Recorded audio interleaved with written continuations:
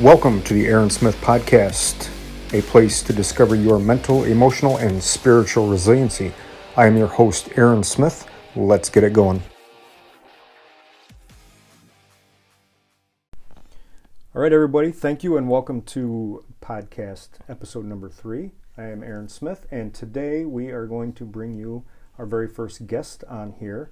We're going to sit down and talk a little bit about counseling and some of the stigmas around counseling and some basic questions that I think all have as first responders.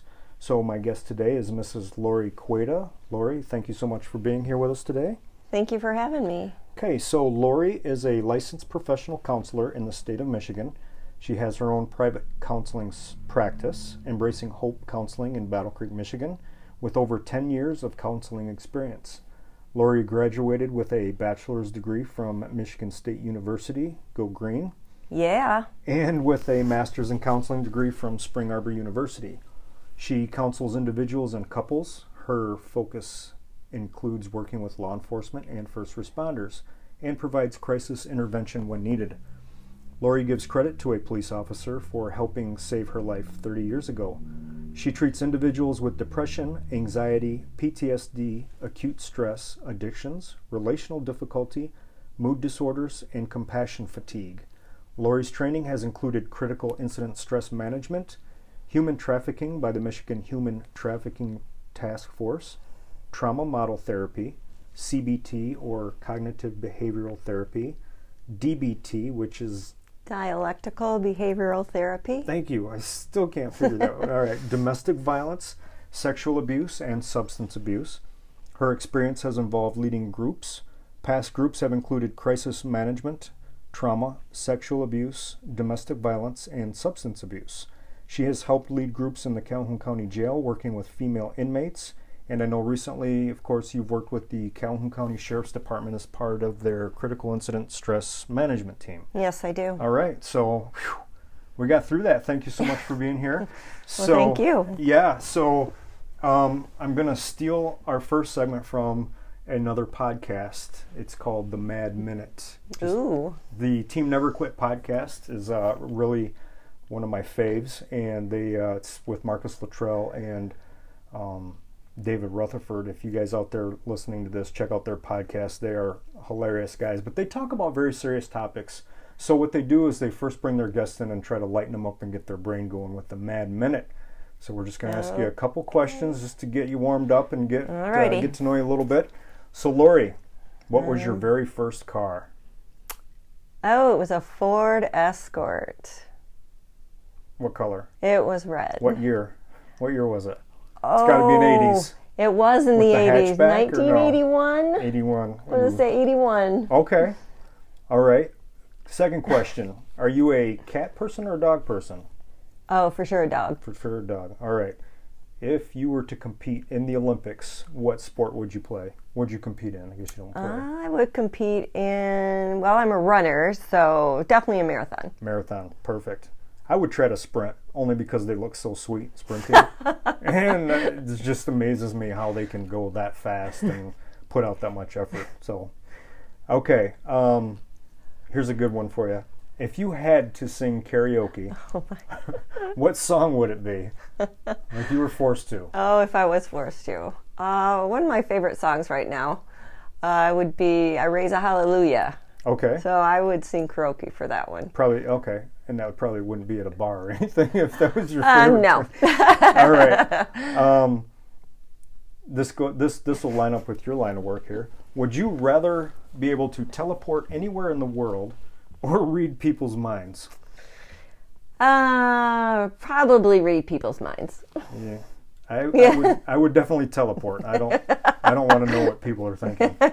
So, we'll just keep those ones short. So, thanks for playing along. Those are kind of fun, a little bit different questions. So, we're going to kind of get into the topic of counseling. And I think in the first responder community, counseling is kind of a taboo subject. A lot of people really stay away from it. A lot of people will, I guess, admit or speak about counseling to a certain degree. But I think one of the things I hear as a police officer a lot of times, or what I heard in the past before I was very open with counseling, is that people first responders are hesitant to seek counseling for the fact that they don't feel that a counselor can relate to them as far as their job, being a police officer, a corrections officer.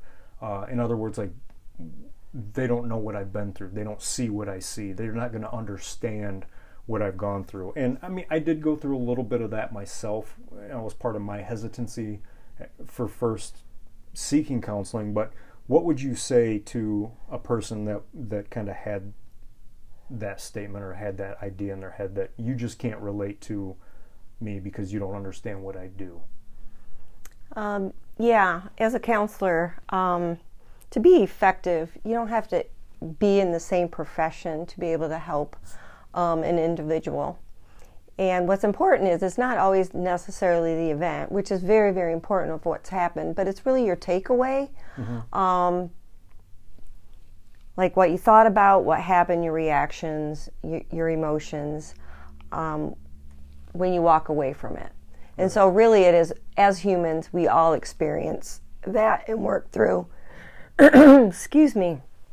So it's a lot of the same things, whether, you know, you're a police officer or a postal worker, right, or a nurse, or right, it just really applies to everybody. We're all human. We all have thoughts and feelings and right, and we respond events to things that happen. Yeah, when we go through things, we compare stress. And one thing I was talking to Lori about before asking these questions earlier today was that, like, you know, if you were to have a postal employee come in here that says, well, you don't understand me, you're not a postal employee. We like to compare our trauma and our stress, I think, a lot as first responders. We do go through a lot and we do see a lot. But yeah, I'm more interested in coming to counseling as Aaron Smith, the person. Right. Yes, the police officer, because sure, I believe that's what most of the trauma was my 18 years, now 20, as that. But I'm also a father and a husband and a son, and I'm looking to get the whole person fixed. So sure.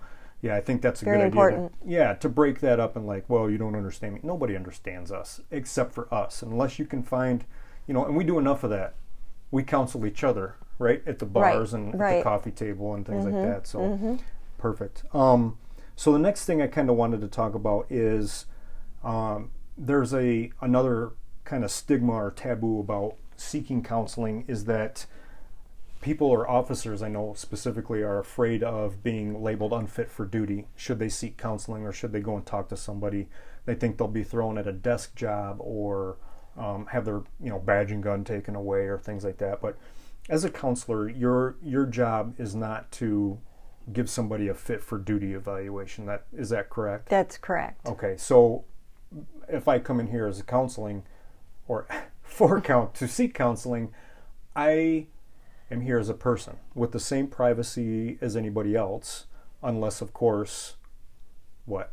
You have a duty to report. I do. Yeah, I'm a mandatory reporter. Okay, as first responders are as well. Yes. Teachers and things like that. So if I came in here telling you, like, hey, I've had some suicidal thoughts, or I've really don't want to live anymore, or this is just too much for me, would that be something that you would have to report back to my employer?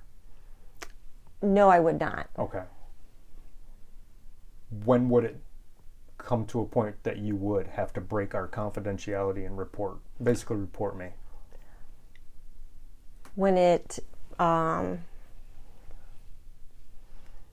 looks like maybe either the individual is at risk of harming themselves or others, or if there's any type of child abuse or neglect or elder abuse, those are situations where I would have to break confidentiality. Okay. But overall, that's not your purpose, isn't to go to our employer and say, hey, you know, I've had Aaron in here and, man, he's really struggling with some stuff, just so you should know. No, not at all. Just because he's a police officer. No. Okay. And I think that was kind of the thing. So you're not looking for any type of, you know, evaluation as far as us being fit for duty. You're simply here to let us vent and right, get our stuff out there. And it's completely confidential, yes. Okay. I am both legally and ethically bound right, to protect the privacy of my clients. Okay, perfect. So that should break that up. Like, I don't know where that came from. I never personally went through that feeling of, like, well, they're going to take me off the job. I think more than anything, I was looking for that help. Like, I hope they take me off the job. Like, I'm in a bad way here. So, okay, perfect. So we know those kind of two issues are out of the way. You know, yeah, your counselor doesn't have to be a first responder, and no, they're not looking to evaluate you as far as fit for duty for a job. What would you tell a first responder that's listening to this, like some of the main benefits of counseling? How can it help, and how would it benefit them if they're kind of wondering, if questioning themselves, like, is counseling for me? What is it going to do? How is it going to help me? As a counselor, like, I can tell them as a police officer what it's done for me. So as a counselor, what would you tell somebody that was kind of thinking about coming in and having some sessions? Counseling definitely could provide some tools that they could utilize at home, in their marriages, or if we're dealing with substance abuse, different types of tools, and self-awareness. To increase an individual's self-awareness is really key, that they can start to look within themselves. Yeah. And counseling is definitely a place to be able to just kind of get away from the outside world, right, and come in and actually begin able to focus on themselves and really do some searching and soul searching about what it is that might be, you know, causing the trouble in their life, or their marriage is terrible, or you know, just some of those things. Yeah. And I think that's the biggest thing. We hear that a lot, especially in today's world, like, do some soul searching and look within yourself. And it sounds kind of like some mystical, new agey thing, but I think the bottom line is that counseling is a tool, and it's a very effective tool. But what we have to understand as a person coming to counseling is that we are responsible.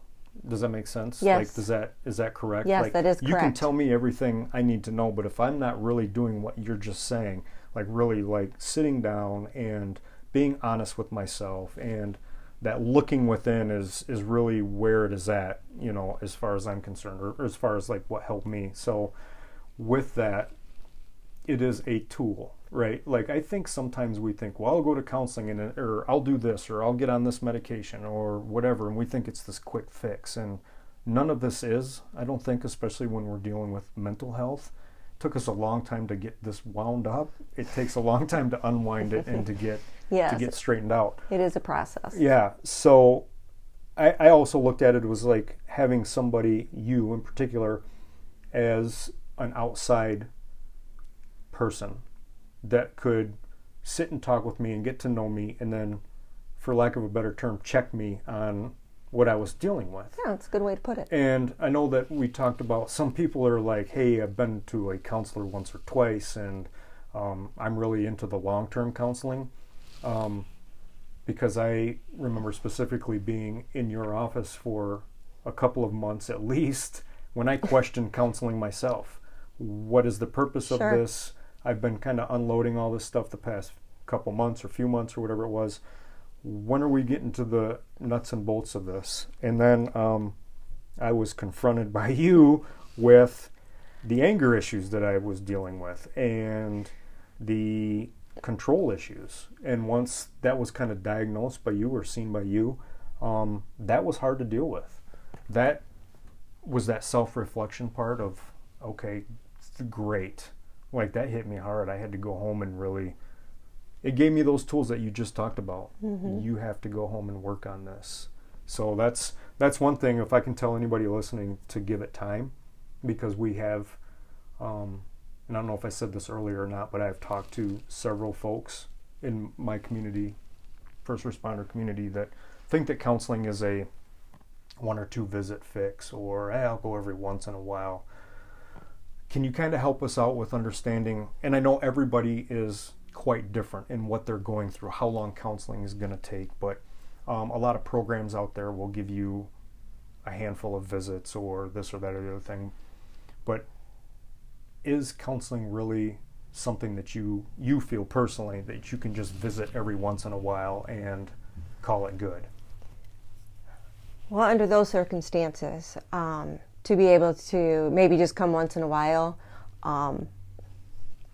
that would be somebody that was more just wanting to come in for like a maintenance check is Right. kind of what I call it. Okay. But initially, no, I think it's very difficult to be able to provide much in counseling for just a couple sessions. Right. You're barely even getting started.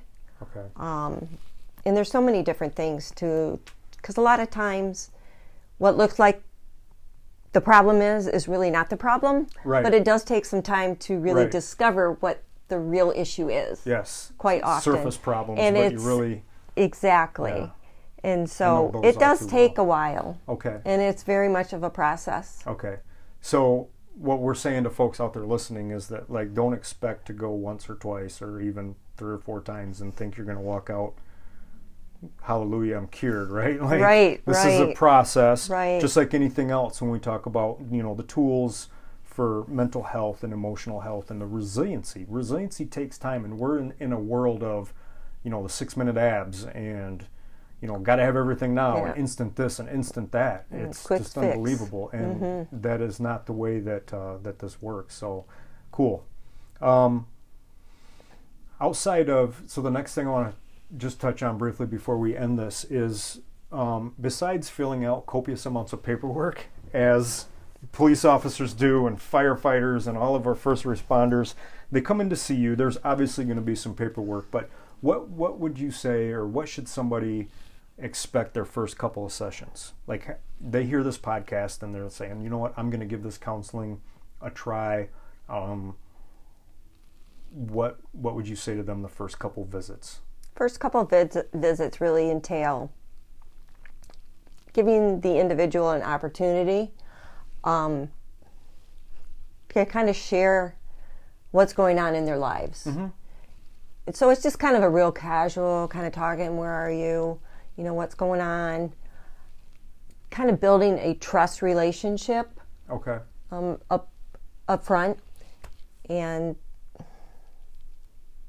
doing some validation, different types of things. I do a lot of listening, because a lot of times there's, with so much that they haven't talked about, they just kind of need to get it out, Right. Okay. you know, initially. So Yeah. And I know that was, I'm sorry, I know that was probably a hard question. You're dealing with people with maybe like so many things going on that they're just kind of like, well, 1 or 2 sessions, we're just getting started, probably would be the case in a lot of people. So, Yes. I mean, you have to have that Yes. starting point, but initially, hey, come in, it's just like going to, you know, your first lunch with somebody. You just kind of a casual getting to know them, maybe. And I'm sure that some people maybe open up those first couple sessions versus other people that, yes, you know, because I know with me specifically, there was, for a few months, it was just kind of like, I'm going to tell you some about my job, but to really get down into, you know, specifics of, I still think about this, I still really have problems with this, and that's on that real personal level that's where I'm saying give this some time, because there's a lot of stuff there that needs to be worked on. And I think we do work mainly on our surface problems. right. A bad day Yes. here and there, a call here and there, but what's really bothering you, and that's that looking inside, and That's the part that takes a lot of time. it's hard. It's hard work. And I don't want to tell folks out here, I mean, I do. I want to tell you emphatically that getting fixed mentally, I think, and emotionally, especially depending on where you're at, it's hard work. You're going to get out of it what you put into it. Exactly. And think of all the years that we were kind of messed up or experienced trauma. You have to undo all that. And that's tough stuff. So, okay. Well, I really think that's about it. We just wanted to kind of chit-chat a little bit and talk about some of these, I think, stigmas, for lack of a better term. I use that too much, but that's kind of what we deal with in this world. It is. Is It a really stigma is. is just kind of a unfounded response, or it's something that's just not true. It's false, I guess, is what I'm trying to say. But stigma is the best way I can put it, because there's just a lot of things out there that aren't true about counseling that we wanted to touch base on. So I think we will leave it at that. And thank you so much for joining us. Well, thank Being you for here. having me. Yeah, I think as we get into this, we'll probably touch base maybe on some deeper stuff later down the road. But if anybody wants to get on this journey of counseling and think that that's something that you would like to try out or like to give Lori a call, Lori's probably best able to be contacted on Facebook. That's a great way. Okay, Embracing Hope LLC on Facebook. All Lori's information is on there. If you want to reach out to her with a phone call or get something set up, I really highly recommend it. And with that, thanks again, and we will talk to you soon, hopefully. Thank you, Aaron.